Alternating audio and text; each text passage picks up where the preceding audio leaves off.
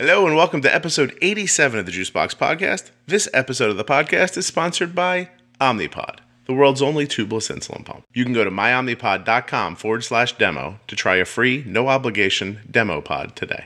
This episode of the podcast is with Brad. Brad's the dad of Ella. Ella is a little girl who has just been diagnosed with type 1 diabetes, and Brad is also divorced from Ella's mom.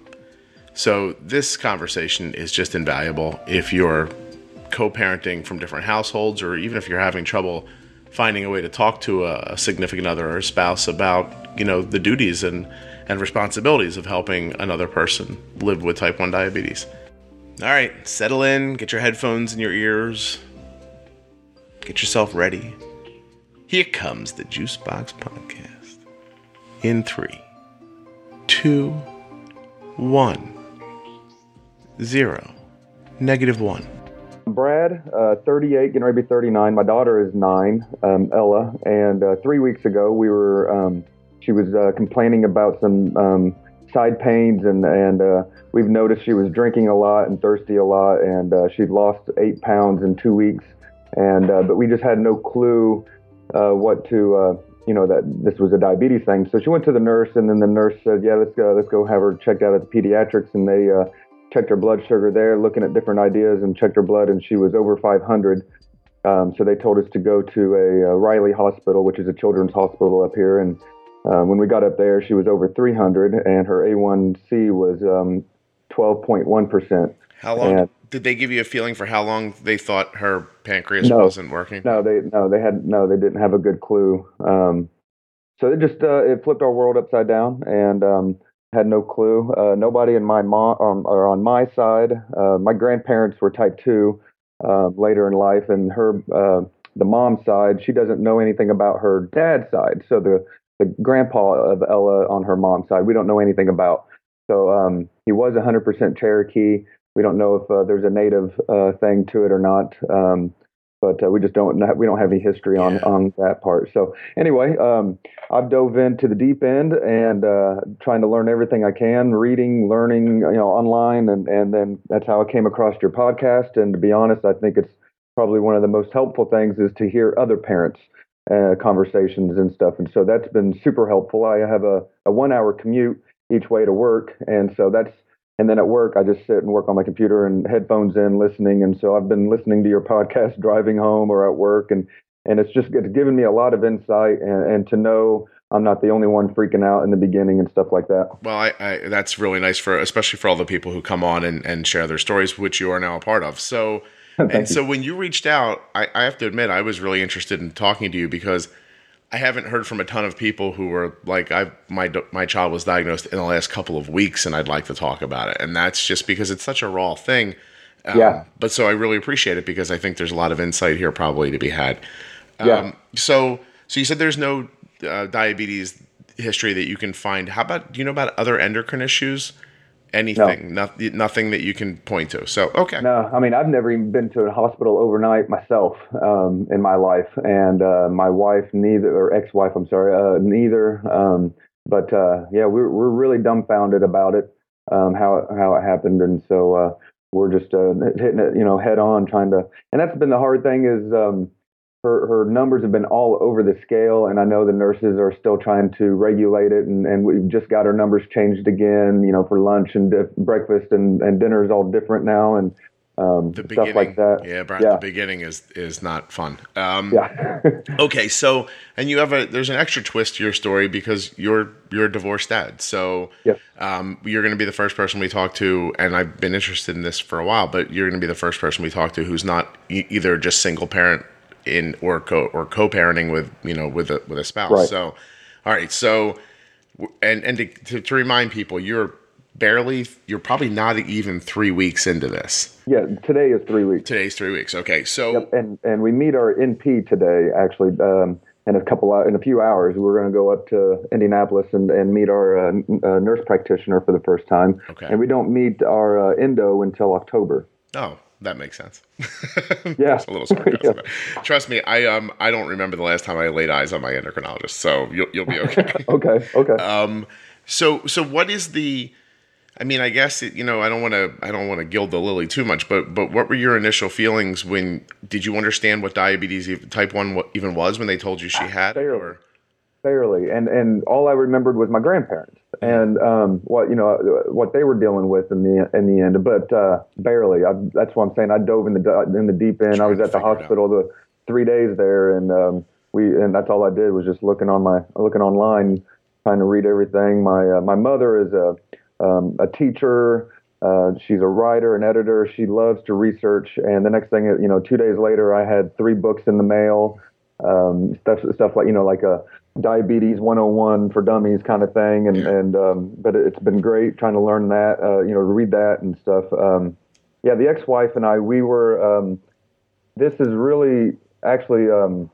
How do I say? So I'm remarried, Okay. and my daughter, I'm with her every other day, twice during the week, and then every other weekend. So it's practically every other day and every other weekend. And Hmm. so I'm very involved. I coach everything she does. I'm just I go to everything at school. I'm very involved, and but it's always been a very structured thing with my ex-wife. And since this diagnosis, my ex-wife has decided we need to be open door, anytime, anywhere, things like that. And so it's been really awesome, Yeah. but Yeah. also kind of weird to see her and my wife getting along and talking, communicating. We just realized communication is the number one thing. Yeah. So like yesterday, I was out of town in Chicago, but my ex-wife's mom took Ella over to my wife, who was swimming at my dad's house with her kids. So it was just weird. So you guys are so prior to the diabetes diagnosis, everything was a little professional, a Yes, little like, "Hi, how are you? Thank yes, you for delivering the child," like that kind of thing. yes, And yes, yes, yes. excuse me one second, Brad. I'm really sorry. I never do this, but I'm gonna need to take this call for a split second. I'll be right Go back. ahead. Hello. It is good. Thanks. How are you?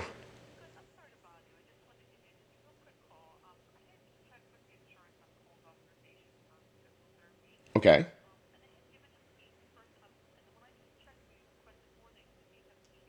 Okay.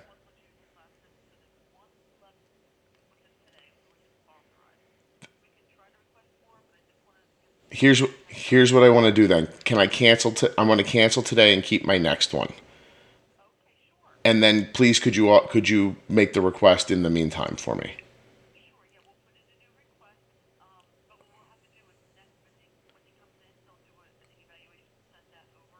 Okay. Okay. That's perfect. So cancel today. We'll see you Monday, and then we'll work it out from there. Thank you. Bye. Brad, I'm so sorry. No problem. My son's been getting physical therapy, and there's been Oh, an insurance issue. yeah, no problem. Yeah. Okay. So I'm going to start over Yeah, with my line of thought. we were very professional. Yeah, Yeah. Yeah. So you guys were just.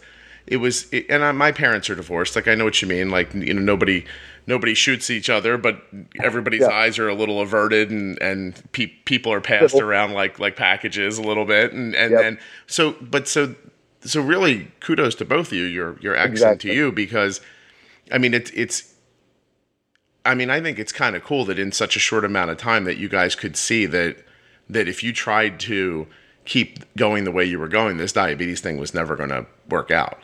Well, Yeah, it was, we got to communicate. I mean, she's there's no way texting. around it. Oh yeah, we're having long conversations. My ex-wife and I were, conversations on the phone and on how to do this and that, and yeah, it's been really weird, but very thankful, and I'm kind of like finally, has been a thing, and so it's great for Ella also because I felt like she always felt like she was going to miss something with my wife and her kids, things that we do whenever she's not around. So now she can come anytime and grow anytime and stuff. But that's been one thing I wanted to bring up here lately was since before the diagnosis, but we think it has to do with the diagnosis, is a major mood change with my daughter, and to go see friends, play with friends, or come see me more or less, or things like just a lot of mood changes of what was normal before. How And so?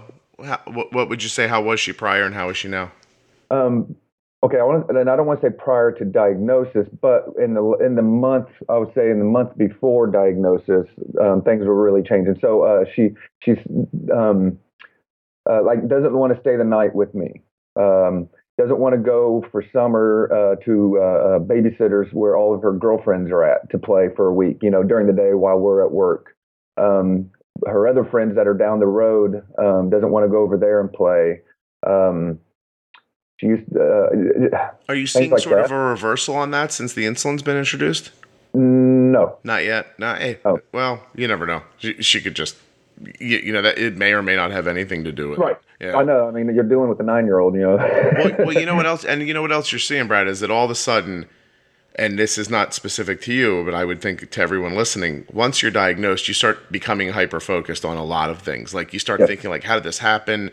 There's no diabetes in our family. You start looking around for reasons. I think the honest truth of it is that, there's probably no reason you're going to figure out about why she, about why she has type 1, and you're going to start looking for, you'll stop looking for, reasons why things are happening. I think it's just a phase, and she's, my daughter is also, excuse me, she thinks things out ahead way more than a 9-year-old should. She plans the day ahead very well. Things she wants to know exact time. She will sit there and contemplate how that can work out, whatever the plan was talked about. Instead of just running around with your head off like a kid, normally is or something. Yeah. Very focused and stuff. And so I think I know this has stressed her out, and I think she just likes the comfortableness of being around mom and staying home with mom for a while, longer than normal and stuff sense. Like that. Well, what you just said is interesting because the being well planned out is a double-edged sword with diabetes. It'll help because you do need to find a little more regimentation places, but at the same time, you're going to learn as you go that you really do need to just kind of go with it a little bit too. Yeah. And there's that other side. Maybe that'll help even her personality out over the long run, if she can figure that out for herself.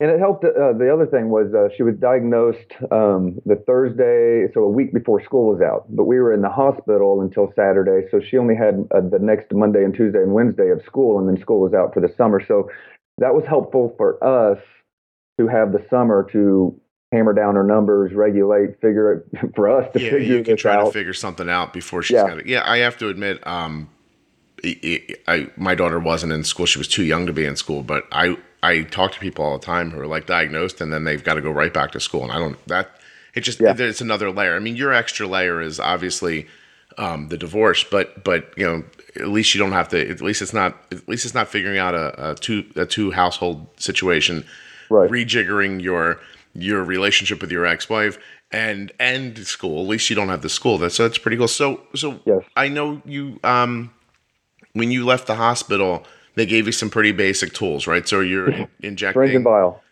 and so you have a syringe and a vial right now. Okay. Yep. And what's your findings at the moment? I mean, do you think it's possible she still honeymoon? She has a honeymoon phase? Oh yeah. Because she's been, like I said, she was all over the place, and I found an app for me to be able to graph, and also I can probably use Excel or something, but I could put the numbers in. But that's the other hard part is I got to wait until I see her to see her book to see what the numbers were over at mom's, or mom sometimes will remember to text me so I can see how she's doing, in a graph, view for my own self. But just recently in the last few days, we're starting to get closer of an average of 150. But like last week, we were about averaging 200 with spikes up to 3 and lows down in the hundreds. But the nurses are still, they call every 2 days and check the numbers and then change it up and stuff like that. We started at 25 for the carbs, and now lunch is like 17, dinner's 20, things like that. So you're figuring it out. Well, I would say this: the 200's not terrible. Spikes to 300 are easily fixed with a little more time and understanding, and blood sugars in the hundreds I wouldn't call low. So no, So I think you're not doing poorly. What really does strike me, and I'll sound like a salesman here for a second, but especially in the situation you're in, if she's considering wearing a glucose monitor, and you were to go with the Dexcom G5, the newest version of it, if you have iPhones, Yes. then your wife and you could be seeing her blood sugar at the same That's- time, and you guys could be Exactly. learning this together at the same time. Exactly. And that way, you're not passing back logbooks or Yeah. trying to remember Tuesday and explain it to somebody, because that's difficult to do. Yeah. And especially too, and I don't know your ex, but you mentioned already, again, maybe I could put an Excel spreadsheet together, and you mentioned that your daughter's kind of particular about planning things, which maybe sounds like it might be coming from you if you're mentioning a spreadsheet, right? Right. And so maybe if your ex is like laid back, or not exactly as kind of like focused on stuff like this as you are, which I don't find to be a bad thing. We have the same situation here. My wife is much more type A, and I'm more like, I'll just feel my way through it. But we both understand it. But the fairness to us is we can both see it happening at the same time. But with that glucose monitor, with that sharing ability, you guys could kind of live it together and figure it out together. Yeah. No, my wife is type A and I'm type B. I'm more the laid back You're or whatever. more laid But back. yes, I am. But at the same time, I'm organized. I like to try to be as organized as I can. I see. And then something as important as this. And then when I'm not around 24/7 and I feel I'm constantly worried because she's over there with her mom. And so, yes, that's why I would love for us to try to be able to get a Dexcom ASAP, just so I feel more involved instead of being caught up. And vice versa too. Like you just said something that I think people could misconstrue. Like, I don't think you mean that you're nervous because she's with her mom. You mean you're just nervous because she's not with you. It's that feeling. Yeah, it's that feeling of. And listen, I'm not divorced, but I've been married for 20 years coming up this summer. I could easily see how I could have been divorced a number of times over the last month, and anybody else too. And my parents were divorced, and I've often wondered, if you're an involved parent like you are, and something happens in your marriage and now you're suddenly not with your children every day, I can't personally imagine that. That sounds crushing to me. And I don't imagine that it isn't to you. And then when you add this situation, I mean, I just don't. I am having a really difficult time wrapping my head around how you or your ex handle it when Elle's not with you. It must be terribly just stressful. I would. Well, no, in the beginning, and going back to like communication, like last night, the ex-wife did text me and she just put 2:43, so that was her bedtime. And then this morning she texted me and just put 1:68. So I know that the morning time was 1:68. So she, she's doing really good on communicating, keeping me involved as much as possible. But I don't know how my daughter feels at 2:48. Okay, you told me it's 2:48, but what does she feel like, or is it affecting her? We're very active people.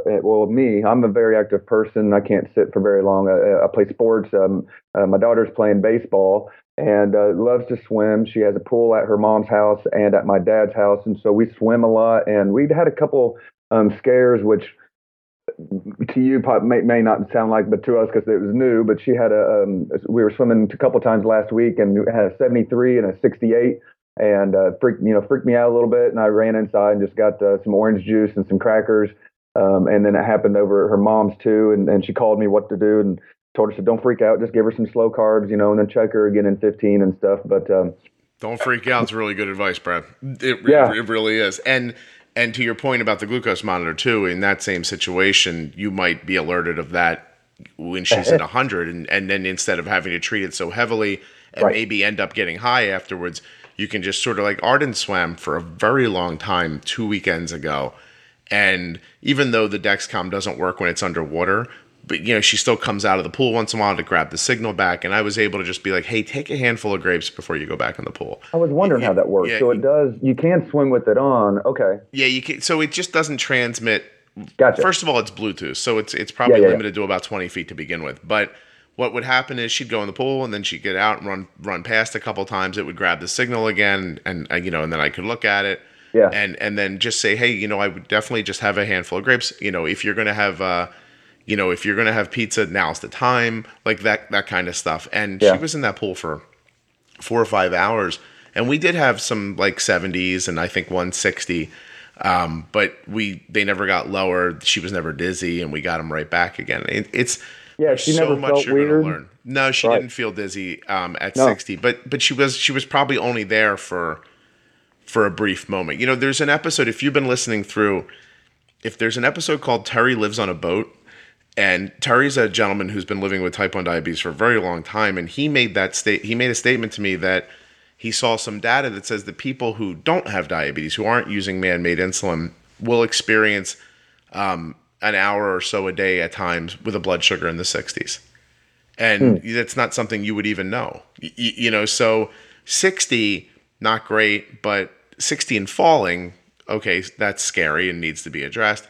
But if your blood sugar is 70 and it stays there for 20 minutes and comes back up again, that's not the worst thing in the world. But we're so accustomed to looking at the data now, and especially if you have a CGM, you can see when someone's blood sugar was 70 for 30 minutes before it just sort of kind of like cruise back up again on its own. Yeah.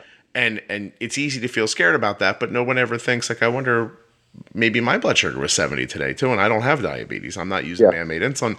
So I just think you're in the very beginning stages of an information collection period for you, which is how does this insulin affect her? How does the exercise hit her? How does different foods affect her? You know, and once you have these, people are probably tired of me saying it, but once you have these experiences, good, bad, or indifferent, over and over and over again, eventually that's what you draw from. And that's how you stop from having the lows and the highs and the spikes, because you'll just sort of know what to do at some point. Well, and you mentioned in one of your cat podcasts how, I mean, you guys play a game where you can guess where her number is, and you're usually within 15 of it, you know, and you know what foods were due to her and not, and stuff like, and I can't wait to know that. But that's the hard part again is, you know, if she's at her mom's, I don't know what she ate when she had a 248. I don't know what she had for dinner. I don't know what she, you know, or how much exercise she had that day or not. And stuff like that. No, so, and listen, Brad, I'm going to share something personal that'll probably get me in trouble with my wife if she ever listens to this. So Kelly, if you're listening, stop listening right now. It's not important. But I have for a very long time, in every way I can imagine, asked my wife not to let my daughter have this one specific food. It's hard on her. It pushes her blood sugar into the 200s. It leaves it there I can't get it down, you know, and I think that my wife thought she had figured out how to like not let the blood sugar get higher. And then just the other night, my daughter had this food with her, and then her blood sugar jumped up to 200. I couldn't get it down. All night it was 200. I ended up having to give her like a crushing amount of insulin at some point to get it down. But I wasn't there when she ate it. I didn't know exactly how much she had. I couldn't recall the steps that were taken because I wasn't there. It's just like what you're talking about. So you're not just blind because diabetes is difficult, but then you're blind because you weren't privileged to the steps that happen. Like it's easy to say she had this many carbs or it was this many of this, but my inference of what that food means, and my wife's is different because I'm with her more frequently. I'm with Arden more frequently. I may have looked at that food and said, this is this many carbs for sure, and completely agree with my wife, but I may have said, but that needs more insulin. And that might not be an experience my wife has because she's not as involved in this because she's working and I'm here. And so it's no one's fault. But the reason I'm sharing it with you, and I'm not upset with my wife or anything like that, but the reason I'm sharing it with you is because you could have a very visceral reaction to that, and it is easy to say something to your spouse that you don't mean, and that comes from a place of fear.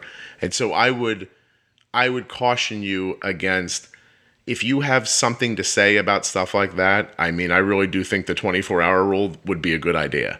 You know what I mean? Like so that when you actually do say it, it's not in the moment, it's not in the heat of any kind of a moment. You're not saying something while a blood sugar's high, and later you can say it a different way. You can say, hey, yesterday this happened, and I'm trying to figure out how to not, let it happen again. And I was wondering when the insulin went in and that kind of thing. And because trust me, there's no good that comes from having that conversation in the moment. And there's this drive that you're going to know better than I do, but that feeling of wanting to like protect your kid and her health, you really do. You have to be a special person to still kind of speak in the King's English in that situation and not just say something stupid that 10 minutes later you're like, oh, I wish I wouldn't have said it like that. Yep. No, yeah. I've been really, the 24-hour rule is a great advice I give, young men all the time. Yeah. Yeah. It really just is like, sometimes you just need to think it through a few times before you say something. And, and you don't need to hurt somebody's feelings, especially when both people have the same goal in mind. So. Yeah. I'm a tech guy. I love tech stuff. My ex-wife is not. And so that's why I want to maybe today talk with the NP if she knows if this is the place to ask her, but about the Dexcom or even the PIN, when we can get a PIN. I mean, we got summer parties going on, or birthday parties, or we usually, for the past years when summer came, I would drop her off with my mom while I'm at work, or she would, leave her, her mom would come over, when she's with her, grandparents, stuff like that, go to birthday parties. Well, grandparents are still trying to catch up on how this all works with this basic, syringe and everything, basic way we're doing.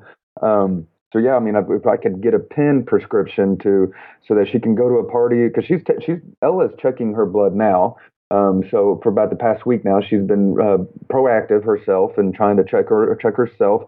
She checks her step siblings every once in a while. Everybody's getting their blood sugar checked. Yeah, so we're all trying to be involved with her so she doesn't feel like she's an outcast, and stuff. Sure. And but then then I found out those little test strips are prescription. You can't just go get more.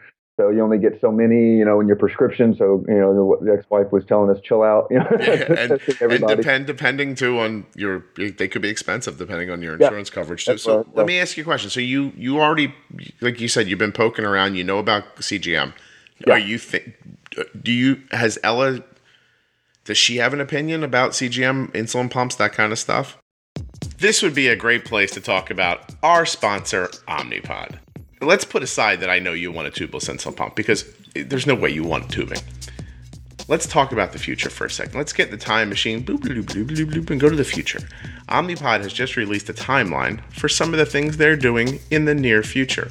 One of them is they got a whole new kind of fancy PDM, the personal diabetes manager, the wireless thing that controls the pod with, like when you want to give yourself insulin. You just yank this little thing out, you push a couple buttons, and you're getting insulin.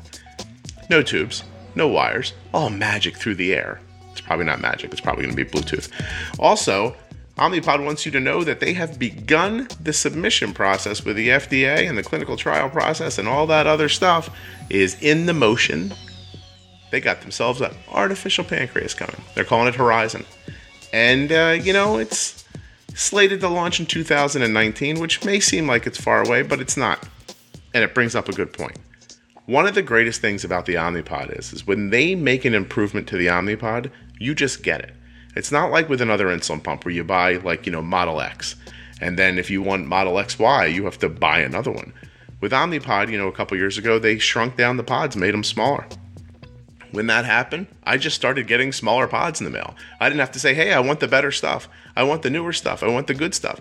They just started sending them. They're not messing around. They don't have 17,000 different insulin pumps. They've got the best version of their insulin pump. Did that sink in? Do you hear what I'm saying? Enjoy that thought for a second. And then go to myomnipod.com/demo. Get started today. It's a free, no obligation demo pod. It's free and it's got no obligation. Just do it now. myomnipod.com/demo. I don't know why you're not typing already. Well, then I found a YouTube channel of a family and a daughter that was roughly the same age as yours. It sounds like 9, 10, 11, and out in Denver. But they've been video and everything, and so I was able to show her. I was watched it, had my daughter watch it to show her what it looked like and how. I mean, they even videoed how when that girl first put it on her arm. So she would love to not get pricked 4 times a day in her fingers.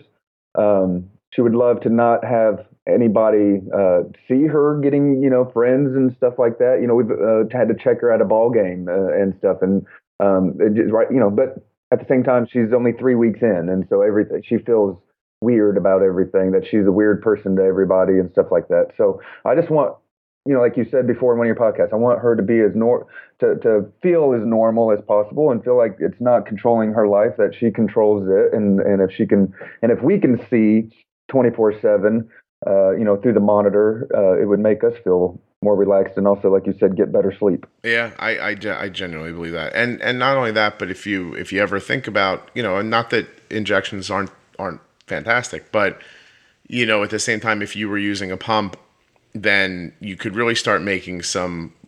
When you start seeing your patterns, you can start making more high level decisions. Right. And simple things.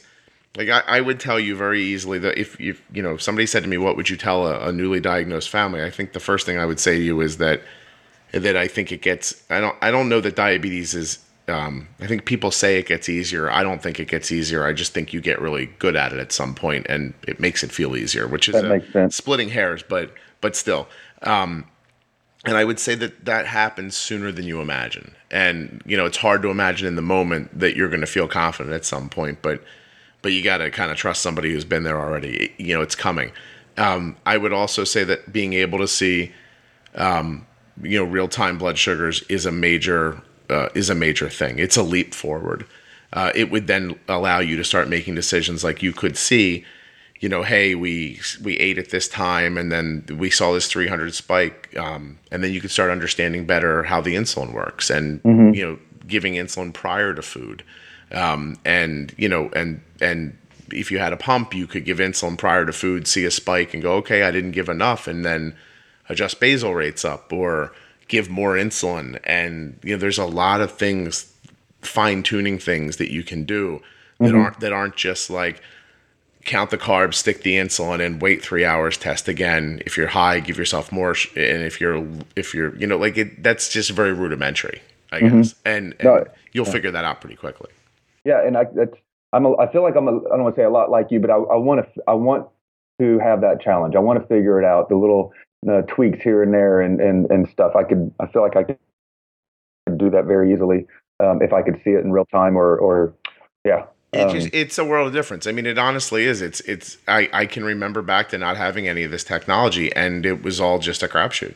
And the information I had from my doctor was, I've been saying it like this recently, but it was stay alive information, not live healthy information. And I'm not. I wasn't just looking for my daughter to not die. I'd like her to live well.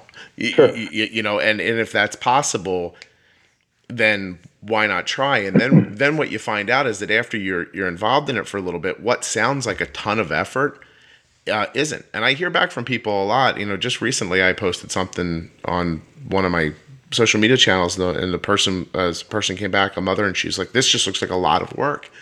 And I said, "It's not. It was to learn it. It was to learn it, and it was to put it into practice. But now that I know how to do it, to be perfectly honest, I probably sound like, I'm thinking about my daughter's diabetes constantly, but I'm never thinking about it. Like everything's in place, and I don't know how to, that must sound frustrating for people who are in your situation, or people who have been at it for a really long time and it's not coming together for them. But, between this technology and understanding how to time insulin, I don't have a tough time with it for the most part, Yeah. And I think that's possible for everybody. I hope so. Yeah. I was sitting there flipping through a text where 2 days ago she had a baseball game, and when she went home, it was bedtime was 281. We're still doing the 2 a.m. checks.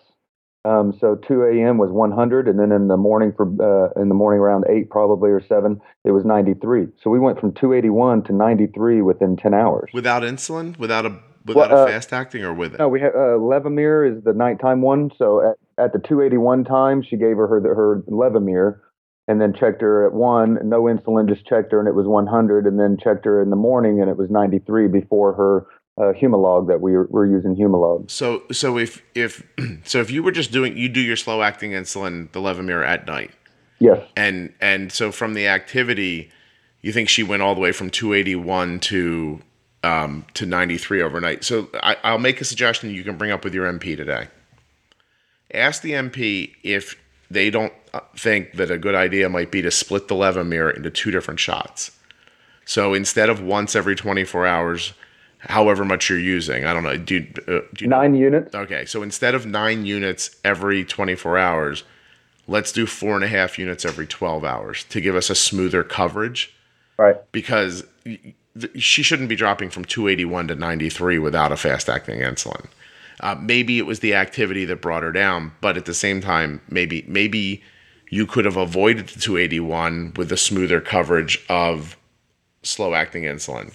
So that's why I was more amazed, because that 281 came after a baseball game. Yeah, well, so that's what amazed me. How? So here I can tell you this, and it's funny. I'm going to get off the track for a second. My daughter plays softball, but I call it baseball because my son plays baseball. Is your daughter playing baseball or is she playing softball? No, she's complete tomboy. Is she playing baseball? Yeah, she wants to play with the boys. She's one of three girls in the whole league.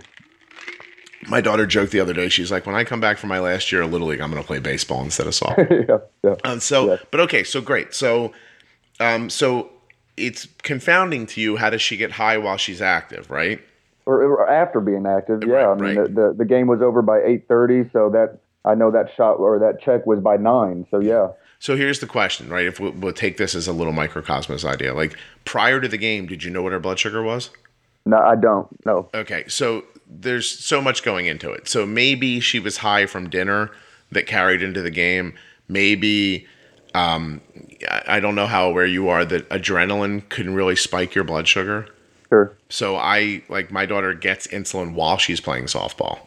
Well, and so and that would be difficult to imagine without a glucose monitor, I guess. But as soon as the game becomes contested in any way, or it's an important game to begin with, Arden gets a spike of adrenaline, and I have to give her insulin for the adrenaline. The problem with the adrenaline is that if the adrenaline goes away before the insulin's finished, you could get low afterwards. And so it's quite a balancing act to keep. Yeah, we have to pull her out after an hour. The games are about an hour and 45. We pull her out in an hour and give her a 15 carb snack and let her chill for a minute. And then she goes back out, at the next inning or so. And did you do that because she was low? No, because we were told by the nurse. We were to give her a 15 carb snack 15 minutes before any heavy activity, swimming, baseball, or something, heavy activity. So a 15 carb 15 minutes before, and an hour into the activity, pull out and do another 15 carb snack, sit for a minute, and then go back to doing whatever. So that's what we've been doing with swimming and this baseball, which is the only two things going on that are heavy activity. Okay, so everybody listening who listens to the podcast right now, imagine what I'm going to say. Nothing you hear on the Juicebox podcast should be considered advice, medical or otherwise. Always consult a physician before making changes to your health plan. Now, Brad, you gave her 15 carbs and she ended up at 300 afterwards. Do you think she needed the 15 carbs? I wasn't. Just think about it. Forget not being there. To be honest, no, I don't. Because these baseball games at 9 years old are very slow, very hard to watch. The kids are pitching and they don't know how to pitch, and so it's mostly a bunch of walks. She's basically standing outside in a baseball uniform, and so I get. So I want you to wrap your head around this a little bit and ask your NP when you talk to her. Your NP gave you very basic, generalized advice that will most certainly keep your daughter from having a seizure while she's playing baseball. Right. She did not give you any advice specific to you and your daughter and the actual situation. Right. And so you have to start, and it's early on. I'm not breaking your stones here, but you have to start having an experience like that and saying to yourself, well, wow, we did what they told us to do, but then our blood sugar was 300. Yeah. So the food sounds like it wasn't necessary. I would say to you, pull her out of the game, test her blood sugar. If her blood sugar is 150, she certainly doesn't need a snack. And if my daughter's blood sugar was 150 while she was playing softball and she ate something, I'd give her insulin for it. And so you trust me, 6 months from now, Brad, you're going to send me an email and be like, "Oh my God, we've moved forward so amazingly from those thoughts we had in the first couple of weeks." I'm not telling you to stop that today. I'm not telling you need to fast forward to where I am. I'm telling you, think about it. Think about what's happening and say to yourself, is this really the right thing to be doing? And then once you get your answers to those questions, you'll be able to make decisions autonomously that lead you to better situations. Because basically what it sounds like to me is that I would take the baseball out of the equation. Your daughter had an uncovered snack that made her blood sugar really high. And then she drops 200 points overnight. that's a different issue because she's not really that active in the baseball game. So I would guess that the drop's not from activity. I would guess that the drop could be from maybe the Levomir's not working as smoothly for you as it could be. So that slow-acting insulin gets injected and it crystallizes under the skin, and then it sort of melts away slowly. Oh, okay. And there are people who would tell you that sometimes it works faster than it should, or slower than it should, or that you run out of it before the end of the 24 hours. So maybe you injected it the night before, she had a snack during softball, maybe it was not as potent at the end of the 24-hour period. That might have also helped her get high. And then when you injected it, it may have worked a little too quickly and drug her down, which is why I'm saying let's split it and put it 12 hours apart. I see that. Yeah, I agree with. Does that make? And so talk to the MP. And when you talk to the MP like that, if she looks back at you like, "Oh, these people have been paying attention," that's when you hit her up for the CGM because you won't look lost and inept in that moment and scared. Right. You'll look like you're paying attention. You're trying to figure things out, and I want more information so that we can do better. Because most of the times when they tell you, oh, you can't have an insulin pump right away, you can't have this right away, it's mainly because they're trying to protect you from yourself. And I don't completely agree with that concept. I understand it. But the sooner you look like you know what you're doing, the better chance you have to get these devices when you ask for them. And that's what I told my ex-wife. But at the same time, we're still scared, and so we're just all we know to do is to go by what they're telling us. But Absolutely. At the same time, I am looking at these numbers like, well, why did we give her that snack? We didn't need to. But at the same time, we didn't check her before the snack, so maybe we should have checked her. But then we're like, man, I hate pricking her finger 8 times a day. You are in the middle of so many different vexing situations. Because I would say to you, I heard you say she doesn't want to get her finger checked 4 times a day. I would tell you at this point, without a glucose monitor, I'd be checking her more like 8 or 9 times a day. Right. Because you need to, or get a glucose monitor, but you need to know when we do this is what happens next. And if you're not checking frequently enough, there's no way to know what's happening next. Exactly. Right. And that's where I feel like, yes. Well, you're 100% right. And so that's why I'm telling you, that's why my better advice to you is that when you have a feeling like that, that's what I feel like, you need to follow that feeling a little more. Like in the end, Brad, I don't think I've ever said this on the podcast, but I talk to, like, this conversation you and I are having is probably not much different than we would have had on the phone if we would have talked privately. But what my finding is, and I've talked to a lot of parents over the phone over the years, is that most of them have 2 things in common. They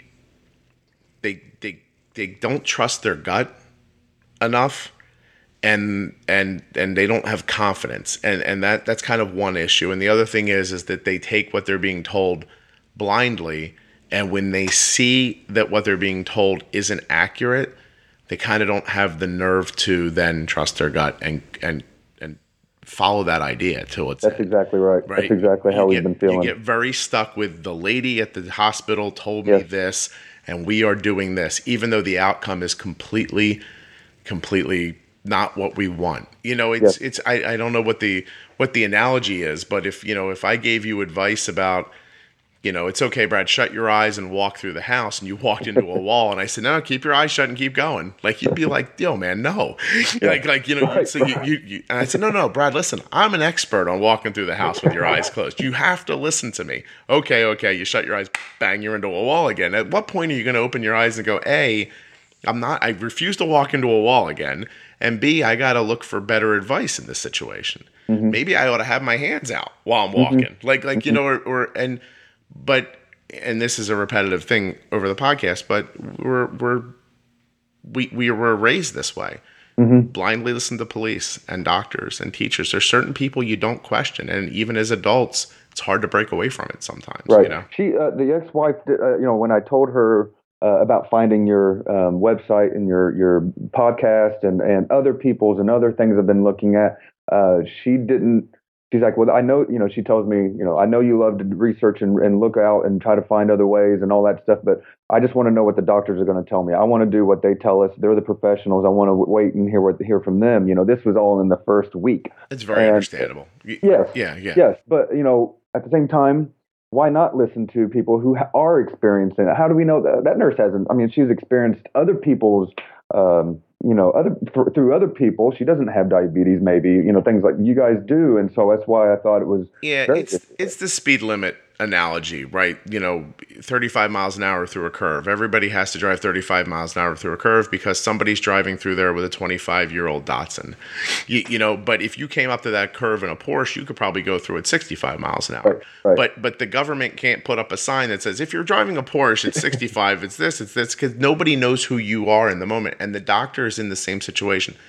Brad, they don't know if you are an incredibly bright, involved person who can grasp this. They don't know if you're a math challenged person who doesn't understand anything it's saying, that's scared out of their mind. And so they give you very 35 mile an hour advice. You know what I mean? And so that's why I'm telling you is that one of the things I got to show them. You have to show them who you are so they know how much they can give you. And after you've done that, if they don't have that information, that's where you and your ex have to get together on the idea that diabetes is, and this is my finding, and I'm sure it's many, many other people's findings. It is a disease that after you live with it for a very short amount of time, you probably know more about it than your doctor does.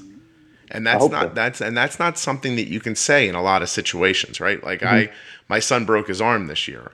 I'm never going to know more about healing a broken arm than the ortho I went to see. But I bet you if I lived with a broken arm for 10 years, I'd know. And so at some point, diabetes is so specific and personal, person to person, about how insulin affects you and how food affects you and exercise and all that stuff, that it's not even fair to expect the doctor to know all that about you. So they're always going to be giving you generalized information. Okay. And it's your job to take what works and make it specific to you and go back to them and tell them what's not working. And if their advice continually puts you walking into a wall, well, at some point, if you've got a glucose monitor and you understand how insulin works, sometimes you just got to try for yourself. Right. Yeah. And I understand in the beginning, again, the ex-wife didn't understand everything. When we were there for those 3 days in that hospital, she was asking questions that was telling me, okay, she still doesn't get the hang of this. But I took grasp of it really fast to understand. But it's the understanding that, hey, this food's going to affect her differently than that kind of food. A fruit and a starch is different, or a sugar, or not a sugar, but just the different types of foods that have carbs will affect her slowly or faster. And their effects last differently. You get 2 tablespoons of table sugar might have however many carbs it has in it, and it might spike your blood sugar up, but you'd be surprised how quickly, like Herlevamir, could probably handle that and bring it back again. You could have an equal amount of carbs of a bagel, and then you need to understand that bagel goes into your stomach and it sits in there and digests very, very slowly, giving off carbohydrates and raising your blood sugar, sometimes for hours afterwards. Exactly, and that's one of her favorite things to eat. Is bread. Good for you. Bread, and by that was sarcasm. And so, so look, if it makes you feel better, and I hope it does. Now, my daughter took her lunch to school today. There is a half of a bagel with Nutella on it. That seems to be the thing this year. She has a grab bag of chips, 3 Oreo cookies, a big handful of grapes. I don't know how many. Some cherries. I don't know how many. And a juice box that has 8 carbs in it. And when an hour and a half after you and I are done talking, we're going to pre-bolus her meal 15 minutes before she eats it. And I am going to just randomly choose an amount of insulin that I think is correct. And I know it's somewhere. I know that meal is going to take probably, and this is specific to Arden, obviously, but probably 8.5 to 9 units of insulin, and it's going to require me to probably boost her basal rate, which is something you can't do because you're not pumping, by about 60% for about 2 hours. And if I do that, if I pre-bolus 15 minutes before and I do all the things I just told you, my expectation is that her blood sugar won't go over about 125. Wow. And that is based on so much trial and error, Brad. Exactly. You know, and it's based on having the technology at my disposal, and it's based on experience and experience. Exactly. To expect that to happen for you today is crazy with an injection, with a syringe and a thing.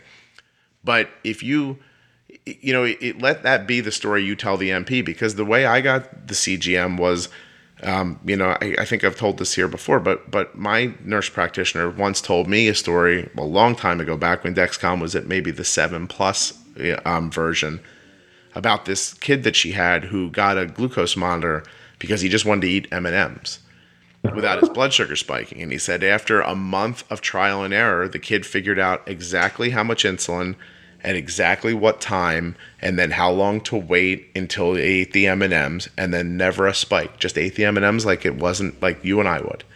Wow. Probably better. And when I heard that was possible, I thought, well, then it's possible for everything. And give me that technology so I can see that and start making those decisions. And it's, for the most part, worked out really great. I will tell you, and I'm pretty proud at this point, we're up to almost 3 years between 5'9" and 6'2" for her A1C. And Arden eats pretty much whatever she wants. That's what do we have to wait another 3 months to do another A1C? Yeah, dude, don't even, don't worry about it. Like, they'll do it quarterly for you. Okay. Don't try hard and to not let it feel like a report card on your parenting.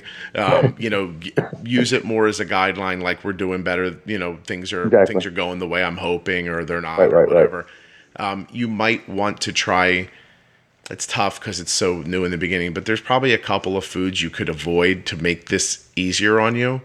And so some people might say to you, it's unfair. She was just diagnosed. She loves bagels and bread, but if you take bagels and bread out of the mix for a little while, it might be easier for you to figure out how the insulin works, because because bagels and bread, as an example, that's more high level insulin using. Mm-hmm. If you use stuff that's a little more balanced and a little less, carb rich, that's stuff that stays in your system for a long time and affects your blood sugar, you can get an easier idea of how to do this, and then you can say to yourself, okay, now let me reintroduce the bagel and take what I've learned and apply it to this. And it really is possible. It's not. This is making Ella be more honest with herself and her food, and meaning that, are you going to be able to eat all that or not? Just because you say you're hungry, are your eyes hungry or is your stomach hungry, kind of thing. You need to, if you say you're going to eat those two fish fillets, you have to eat them all. Well, more of the carb stuff, but this has made her become more, honest with herself, how much she can and can't eat. She's gotten a lot better at that. In the beginning, she wouldn't eat it all. And we would sit there and say, okay, you need to eat something else, and you need, to add up for the insulin we gave you. Yeah. But that's, so then, like, when she comes over, and like I said, it's every other day. So I have every other dinner and stuff, and I'll look at her mom's numbers on that log book, and she's eating 120 carbs and getting 6-7 units. But then my dinners are 40 to 60 carbs, if anything, and I'm doing seafoods, or I'll take the bread off of the hamburger and just hey honey, you're going to use a fork, no bread or something, but my carbs are lower. But her mom's excuse is she wants her to get some meat back on her bones. We lost 8 pounds in a couple weeks. She's 5 foot tall already at 9 years old. I'm very tall. Her mom's very tall. But she's just bone. So we're trying to get some meat back on her. But at the same time, I don't want to shove her down with a bunch of bread and a bunch of insulin. I'm just trying to get her to.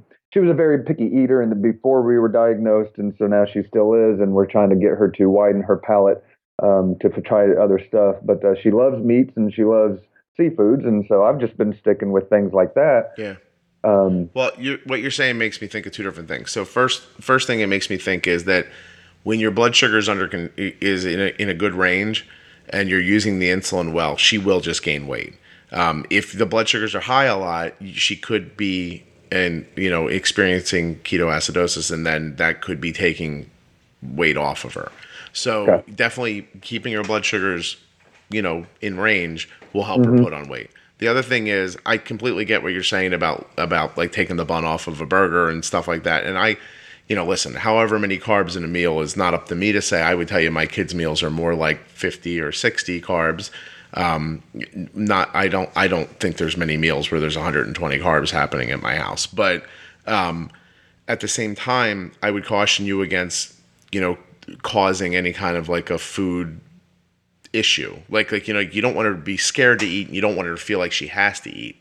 And at the same time, I understand what you're saying. You give her that insulin, and then you're scared to death if they don't cover the insulin for carbs. But keep this in mind, too. Is she getting high after dinner? Is her blood sugar higher? Because if it is, then you're probably not using enough insulin anyway. So if she doesn't eat everything, it probably isn't going to hurt you as far as the blood sugar goes. The bedtime number, and again, we're not checking enough. We check at 5 o'clock for dinner, and then we'll check at bedtime somewhere between 8 and 9 o'clock. So there's 3 or 4 hours that could go by that we don't know. So I need to check more. But yeah, the bedtime is usually a high number. Yeah, because 200s, right. Easily. And listen, trust me, 200, you're not doing bad. Don't get me wrong. But it's possible that, think about it, that 200 number, had she not eaten the last 3 bites of her dinner, might have been more like 150. You never know. You know what I mean? So, right. So what I'm saying is don't feel burdened that she's got to eat every last bite, because then you might make her feel weird about food, when what you really could be doing is say to her, all right, listen, if you're done eating, it's all good. You know what we're going to do instead? We're going to just test in 90 minutes and make sure, or however long I think is right, and make sure you don't get low afterwards. And if you do, maybe then you can have a little snack or like something like that. That sort of normalizes it. Like, use all the tools at your disposal to make things as normal as possible. Like, don't get me wrong. If Arden's blood sugar's tanking and I think she's in a real bad situation, and I'm like, here, eat this banana, and she has 2 bites of it, I will say, don't eat the whole banana right now. Hurry up. But at the same time, if her blood sugar was 75 and she didn't want to eat anything, and I could see on her glucose monitor that she was steady, I have different tools at my disposal. I could shut off her basal insulin for a half an hour, maybe bring her up a little bit, whereas you have Levemir going and you can't. But you also might be able to say, look, just have a couple of these fruit snacks, or a handful of grapes or something. Let's see if we can get that 75 to be more like 90. But I don't want to force you to eat at the same time. So if you're not hungry, maybe a few sips of milk might be the way to go on this. So, don't think of it as like full. It's tough because the doctor puts that 15 grams in your head, right? Treat with 15 grams. But if you had an 85 blood sugar, you wouldn't want to treat that with 15 grams, because it's going to make you 200. Yeah. For me, an 85 blood sugar would be, take 2 sips of this, or have 4 of those like things, or, hey, you know how you never eat cereal? Well, go take a small handful of cereal and we'll bump it a little bit. It'll make more sense to you when you can see the data better. I'm interested. I hope you send me an email later today and tell me how much of that technology you were able to wrangle out of. And so let me give you this last little bit of advice, I guess, at the end here, because we're up on an hour. Yep. If you go in there today and you have the insurance for it and you want a CGM, do not let the MP tell you no. Like, don't let her say, well, we would like you to have diabetes longer. Just say, I hear what you're saying, but we understand how it works and we want it. And so please write me the prescription and let's get the process going. Yes, that's my plan. Yeah. It's the idea that you need to have diabetes longer, I don't subscribe to at all. I wish they would have given your daughter a Dexcom I wish in the hospital they would have said, hey, bad news, got to wear this thing now, click, and been like, here's how it works. Because then all this fear and this confusion that you're talking about wouldn't exist in its current form. It would exist in a different form, Brad, because then you could see the blood sugar. Yeah. But at least then you could start making decisions to stop that wavy line and get it together. Right now, you're scared with no way out. With the information, you're scared with a way to fix it. Like, yeah, you know what I mean? They want us to wait a year for pump therapy, and but that's more or less based on our knowledge. So my goal is by December, when my daughter's 10th birthday comes, is to be able to get her on pump therapy at least by then, and prove to the endo in October how knowledgeable we are by then. And so, Brad, I would tell you this. I would say that seems arbitrary. You know what I mean? 1 year. Yeah. It was told to me in the past. I completely get it. And at the same time, that scares me. I don't see why you would need to wait 1 year to get it. Me neither. If you wanted an insulin pump and your daughter wants an insulin pump and you think this is the best way for you to handle things, there's no reason, there's no medical reason you can't have one sooner. Right. And so, I mean, I don't want to cause you a problem, but I would say to you, look, if that's the things you want, you would say to the doctor, well, I hear what you're saying, but we want an insulin pump now. And if you're not willing to do that, I'm going to go find an endocrinologist that's willing to do it. You know, because you're not special. No. There are other endocrinologists. And I'm going to be looking for one who's a little more forward-thinking about the technology. Yeah. You know. Well, I know we're up on our time. I just wanted to, so I'd like to finish by saying thank you very much for how proactive you've been for the diabetes community, because it's been very helpful. I've learned a lot just listening to other parents and you, links that you've given on your website. It's been a great help, and I just wanted to say thank you very much. I appreciate that. You're very kind, and it's absolutely my pleasure. Brad, I remember feeling like you felt, and scared. my hope is that you don't feel like that as long as I did. That's all. Thank you. Yeah. So, dude, great luck, and I don't know if your ex-wife will ever listen to this, but if she's listening, I think you guys are doing a really cool thing about, you know, how you're talking and everything. And I have to let her know that it did feel weird not to say her name, to call her the ex, but at the same time, I understand that she doesn't want her name in this, and you're not in that situation where you can just blurt it out. It almost got fun at some point. You were like, the ex, my ex-wife. I was like, this is fun.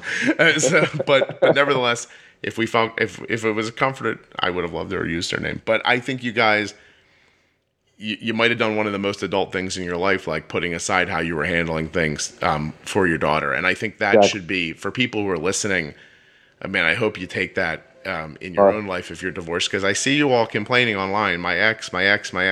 These people just, they put their egos aside and they did what was right for Ella, and that's really cool. So exactly.